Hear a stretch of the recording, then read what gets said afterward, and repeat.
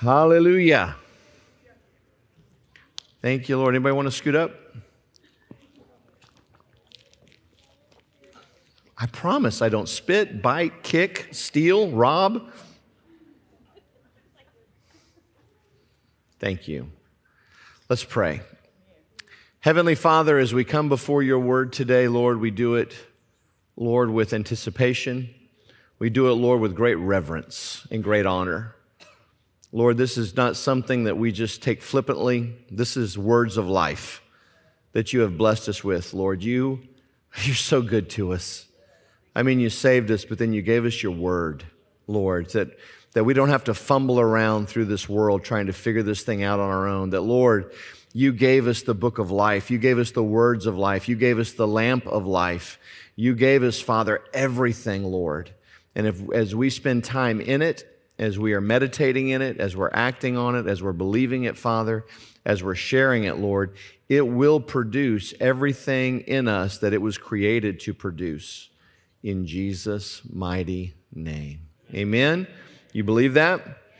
Well, we've been talking a lot. I really started with sanctification a few weeks ago, and I really promised you that I was going to have a really good sermon, the good news, but I don't have good news today yet, but it will be. No, it is all good news. But what we've been talking about is sanctification, and sanctification is being separated from the world, but being separated to God.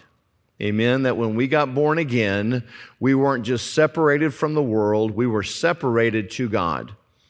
And as we live this life in the Word of God, it's going to produce the fruit that we need so that we don't just have to come into this world to survive. Does anybody really enjoy just getting by? No bueno por nada. It is not good. Amen? You know, there's a land of not enough, there's a land of just enough, and there's a land of more than enough. When Israel was in Egypt, it was the land of not enough. They never had enough straw. They could never do enough. They lived off not enough. When they got into the wilderness, it was a land of just enough. Their sandals never wore out for 40 years. They ate manna every day. I mean, who wants to wear the same shoes for 40 years? I mean, it's a great trick, but seriously, let's be honest. Ladies, would you like a new pair of shoes once in a while? Yes, amen. But see, where God was taking Israel was into the Canaan land, the promised land, and it was a land of more than enough. And it was a land flowing with milk and honey. I want to live in a land, I want to have a life that's flowing. Amen? I don't want to trickle, I don't want to stream, I don't want a river, I want a flood. Amen? And when we live by the Word of God, God is taking us from that land of not enough. We do travel through that land of just enough, but where He's taking us is that land of more than enough, and He does it through sanctification. And so the last couple of weeks, we've been discussing the deceitfulness of lust. Well, what do those two things have to do together? Well, we're either separated to God or we're separated to this earth. And if we're separated to God, what Satan wants to do is he wants to sow seeds of disobedience to get us back to where we came from. When Israel left with the rabble should have never been with them. They got far enough out of town where the rabble started influencing Israel. Boy, I sure wish we could go back to what we used to have. Remember those onions and those leeks? Who wants onions and leeks? I mean, who wants those? I mean, for dinner? I mean, they're great on a salad, but I'm saying that's intense to be missing that. But what the enemy wants to do is he's trying to sow seeds of rebellion or other seeds because he wants us to go back to the life that we used to have. Sometimes when we say we're getting tempted, he's not tempting you with something new. He's tempting you to go back to the way that it was. See, I came out of a lot of stuff, and so when I got tempted, he didn't tempt me to go back and start doing new things. He was like, remember how it was? Remember when you had all those friends? And you remember when you had fun and those Fridays and Saturday nights? You forget all the parts about going to jail, your friends dying, the police pulling you over, you never having any money. You know, it's funny, those I don't get tempted with those thoughts. You get tempted with wherever you are. And look at us, the devil, we each have different temptations. We each have different things that try to affect us. And so what I'm trying to do through sanctification is to show you that when we walk and live by the Word, the more light that you have, the harder it is for the devil to trick you. Okay? The more time that you spend with the truth, it's much harder for someone to lie to you. Somebody could not come and tell me about Michelle and tell me negative, irresponsible, crazy things about Michelle because I know the truth about Michelle. I see Michelle we've been married for 25 years. We've been together for 26 years. We've been together for 25 years. And for someone to come and try and tell me something opposite of her character, her honor, her integrity, her beliefs, I would have to say, you're lying. I know the truth. I wake up with her. I go to sleep with her. I know the truth. She does sleep. So unless she's leaving the house for those 8 hours and doing something else, I don't know. But I believe her, and so that's really what I'm trying to do with these messages, is to encourage us that the Word is a light and it's a lamp. And it's a light and a lamp, because as we're walking in darkness, it'll show us where we need to walk. It'll show us, what am I getting ready to trip over? It'll show me if I'm walking on something uneven. But most importantly, the Word is truth. We have to be able to, as a believer, we have to walk in the truth of His Word. Amen? Now, I'm going to do a little backup teaching. This is one of my favorite things in the world to teach, but I feel like I haven't done it in a while, and I need to lay this little foundation this morning, okay? So let's go to Proverbs chapter 4, verse 23, because I've been talking about seeds of obedience and seeds of rebellion. Have you been taking notes? Does anybody go back and re-listen to the messages? I just want to encourage you, go back and listen to the messages again and again. You'll get something new each time. Not so you can hear my voice, but because God is using this, He's teaching us. Amen? He's teaching us. Proverbs 4:23. Guard your heart with all diligence, for out of it flows the issues of life. When I'm talking about seeds of obedience and seeds of rebellion being sown, they're being sown into our hearts. Now, there's only 3 ways for something to get into your heart. You have an eye gate, an ear gate, and a mouth gate. What that means is whatever you're looking at, that's what the seeds are being planted into your heart. Whatever it is that you're listening to, those are the seeds that are being planted in your heart. Whatever you are saying, those are the words that are being planted in your heart. I cannot listen to country music all day, every day, 24 hours a day, 7 days a week, and then try and have classical music come out. Why is that? But I like classical music. I have an interest in it. It doesn't matter if we like it. It doesn't matter if we have an interest in it. If I've not been putting it in me, it's not going to come out. Now, we talk a lot about in October. I do not like the month of October. I like it this year some because we got to start reading the New Testament. Loved it, loved it, loved it.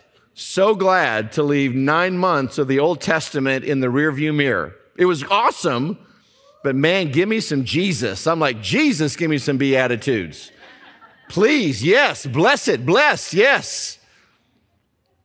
But October is just filled with celebrating demons. I mean, it's just a whole month of celebrating Halloween. Mom, it's your birthday, I know. But that's the only bright spot, Mom, is October 12th. That's the only bright spot in October. Actually, my brother was born on October 31st. Sorry. But when you go to the grocery store, when you watch the movies, everything, even the children's channels, and parents, I keep talking to you, of those of you with small children, but Nickelodeon and all that kind of stuff, everything is geared for Halloween. Everything is geared with scary. Everything is geared with paranormal. Everything is geared with the occult. Everything is geared with The Exorcist and all these movies and all those types of things. Amen? If I'm spending hours watching these types of movies and thinking that they're not harming me, I am fooling myself.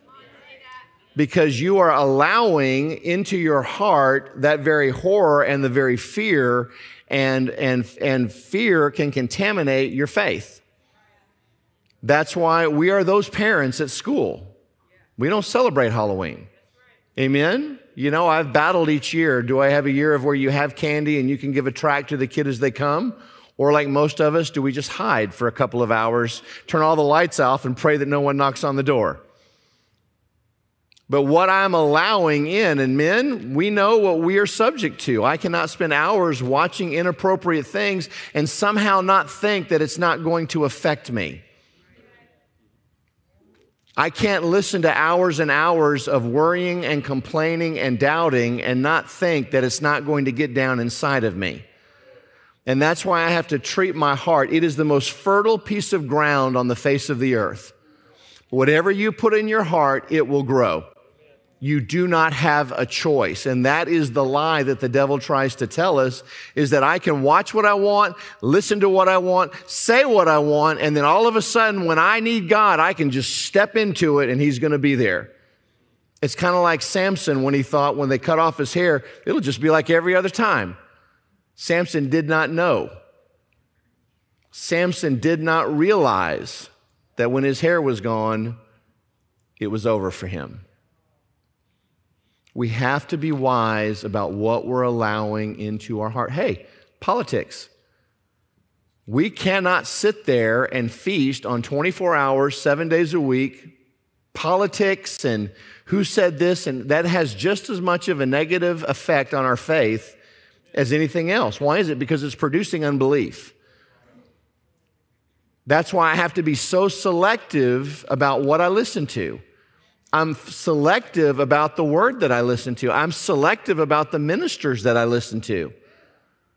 I need the pure milk of the word coming into me to produce the seed so it'll germinate, it'll come to fruition, the fruit will grow, and I'll get what I'm believing for. Are you with me this morning? You're looking, does everybody understand this? That this is the way that we were created, our soul, our mind, our will, and our emotion. This is why we have to spend so much time renewing our mind, because we've had so many seeds. See, the parable of the sower is the sower goes out to sow the word. But guess who's also sowing at the exact same time? The enemy. At the same time, seeds of obedience are being sown into your heart. There are seeds of rebellion that are being sown into your heart at the same time through what we listen to, what we say, and what we watch. It's gigo. It's garbage in, garbage out. You cannot put garbage in and not expect garbage to come out. You just can't.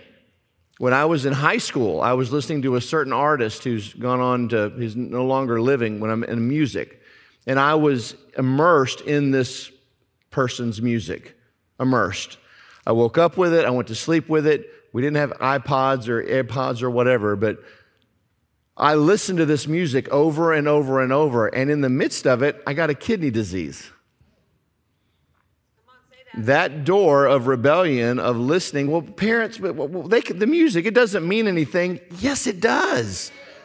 All music is sermons put to music. That's all they are. And they can come in with the greatest beat in the world, and folks, you got to watch the Christian music you listen to. Sometimes he will and sometimes he won't. No. Then God broke my leg to teach me something. Hallelujah. Wait. You can put a catchy tune, and that tune is what hooks us. So that's why I'm even wise about what Christian music. There's a lot of really, really sincere people that love God with all their heart, but they don't know what we know. And we don't take unbelief and put it to music. I want to be wise about what am I allowing into my ears. These ear pods, man, you see these kids running around with the white thing in there. I mean, it's like a thing now. And you're like, what are you listening to? You can't listen to me and listen to that at the same time. It's impossible for you to do it. And it's the first thing in and it's the last thing out. Whatever words that you are saying, they are going down into your heart. That's why it's so important for us to be wise about what we speak. It's better for us not to say anything at all than it is for me to start speaking sometimes how I feel or what's happening to me. I'm scared to death. I laughed so hard I died. You're killing me. Well, I'm just kidding. Satan's not. The devil's not kidding. And so I want to be so wise about what words, little things. Keith Moore's good with this one. I'm not proud of my children. Amen? I'm not proud of them. I'm very pleased with how they've turned out and what they're doing. I'm not putting pride into them or making them look. I'm so proud of Luke. He's a great quarterback for his football team. When I'm proud of him, that means, look what I did. Look what I produced. It's pointing back at me. When Jesus got baptized and the sky opened, God came down and said, "This is my son. I'm real proud of him." What did God say? "This is my son, I'm well pleased." It's okay for us to be well pleased with our children. But do you see how seductive these little things are, the words that we use? What happens when our kids fall down and the things we immediately say to them, and it's just stuff we've been reprogrammed. That's why I have to guard my heart with all diligence, for out of it flows the issues of life. Seeds of obedience that are planted in your heart will always make sure you're in the right place at the right time with everything you need for whatever situation arises. Seeds of obedience. Seeds of obedience, although it might not look like it's the fun way, it will always lead you to a promised land of blessing. Seeds of obedience. Seeds of disobedience will take you off the right track, will put you in the wrong place at the wrong time with the wrong people, and you will end up alone. Because the devil wants to isolate us and get us off from the herd. That's why it's so important that I am sowing seeds of obedience into my own heart. You know how I knew I was really saved? I mean, I've known my whole life, but we went to, what was Barbara Arbo's old church? Calvary Cathedral in Fort Worth. And my parents came for a conference, and Michelle and I were living there. We were working for Dr. Savelle. And my parents picked us up, and we go to the service, and the guy was preaching. And at the end of the service, we're just standing up, and he points to me, and he calls me out. And I went up front, and he goes, "I see a spirit of obedience on you." And I went, "Okay, I'm really saved now." Because that's as opposite to me as you could have ever imagined. I was that kid. "Okay, Jack, don't cross that line." I get right up on it. Anybody else? Am I the only rebellious person in the room? Was I the only rebel in the room? But those seeds of obedience, listen to me, when we're sowing seeds of obedience, they are the lifeline to guarantee that you're going to end up where you're supposed to be. When we're letting the seeds of disobedience and rebellion into our hearts, it can be, it's going to look good at the beginning. There is a way that seems right to a man, but it way ends to death. It's always going to look right. It's going to look easy. It's going to look sensible. It's always going to look like, oh, this is what we should always be doing. But in reality, it's taking you farther and farther away from your promised land of where you're supposed to be. Amen? James 1, 13 through 15.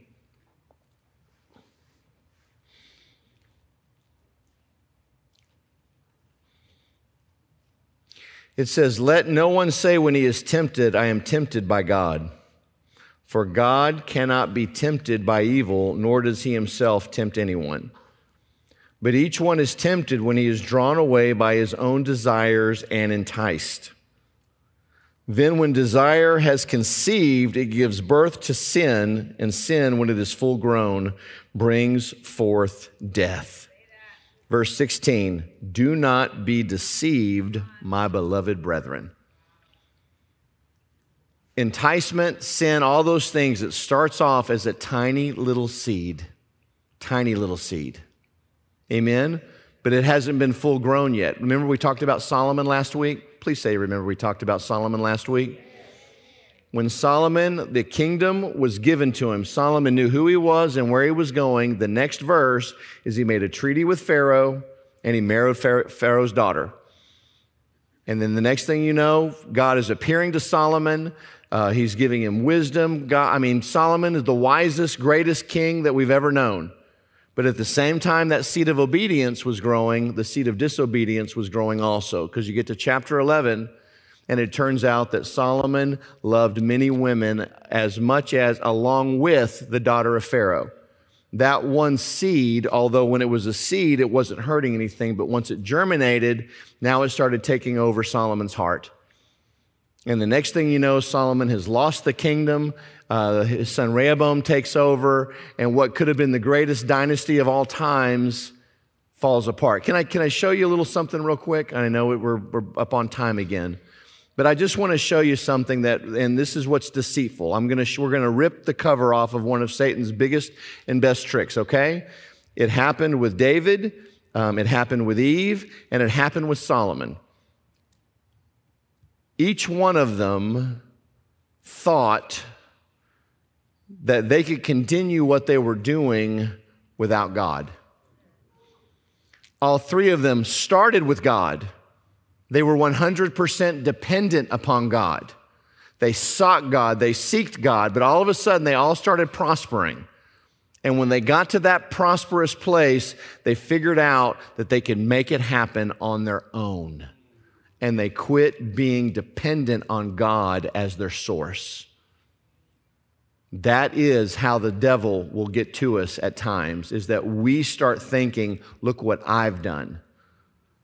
I got this on lockdown. David kicking back, Lord, I got this on lockdown. We've killed everybody. There's not a nation left. I don't even need to go on this one. I'm just going to stay here, stay at home, let the army go out and do its thing. That shows you that God was no longer the source of how David was winning his battles. David was the source. Solomon became the source. His intellect, his wisdom, and his ability to write all the Proverbs and everything that he did, he became his own source, and they quit being dependent on God. Ladies and gentlemen, we can never, ever get to the point in our life where God is not our source. There can never, ever come a time in my life where God is not first place. The minute that I start saying, look what I can do, there are so many pastors and churches that have fallen because what that pastor did to get that church going, they stopped doing once they got the people that they thought that they needed and went into this comfort cruise control. I'm not there. I'm not there. We can't get comfortable in our lives. That's the most dangerous place that we can be. Each one of us needs to be every day growing more, believing God for more, giving more, doing more. We can never, ever just sit back and say, I'm finally at this place. You know, Michelle and I don't have to believe God for our mortgage anymore. But there was a time that we did. There were months where we had to sit there and grab hands and believe God because we could not make our house payment. Now, just because we're able now to make my house payment without grabbing hands doesn't mean I'm any less dependent upon God. Now I want to believe God to make your house payment. Oh, you like that one, don't you? Yes. You want me to use my faith on that? Amen. But listen to me, just because, and this is dangerous, I want you to notice that the enemy showed up at the height of their prosperity.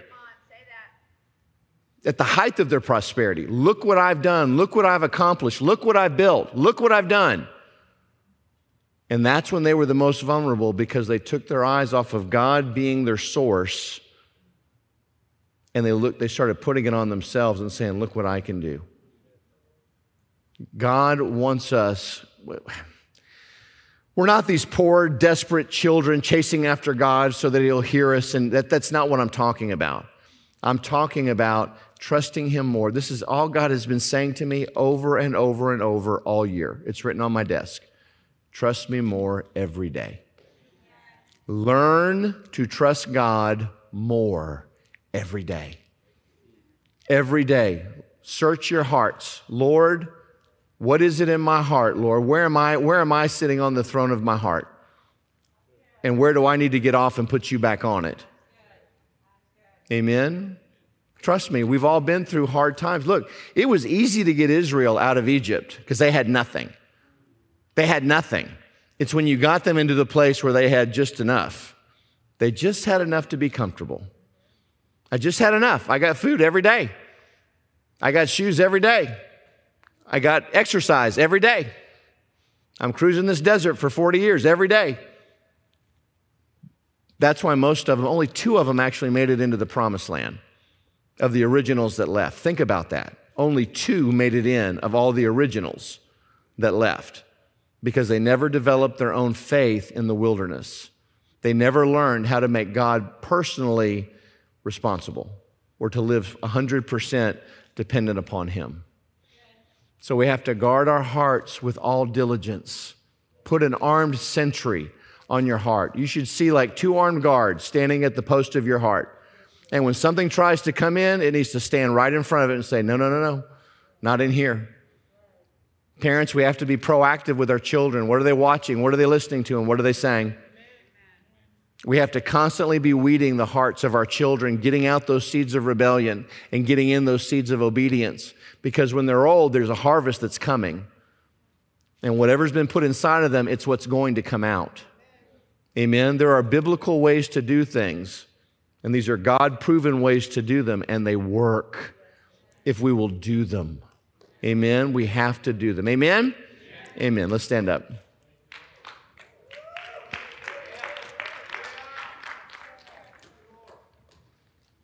Thank you, Lord. Let me give you with a weapon, okay? Let me leave you here armed with something. Galatians 5. 16 and 17. It says, I say then, walk in the Spirit, and you shall not fulfill the lust of your flesh. Amen? How do we overcome these seeds? By walking in the Spirit. This is the way the Lord said it to me. You can't walk in the Spirit by yourself. You can't walk in the Spirit by yourself. That's how you're always going to stay connected to God, and He's always going to be your source. Amen? So if I'm going to walk in the Spirit, that means that I have to walk with Him just like Adam and Eve walked with Him in the cool of the day. Amen? Walking in the Spirit will keep you from fulfilling the lust of the flesh. Why did Eve do what she did? Why did Solomon do what he did? Why did David do what he did? Why do we do the things that we do? Because we considered it. We considered it. The devil made Eve consider eating that fruit.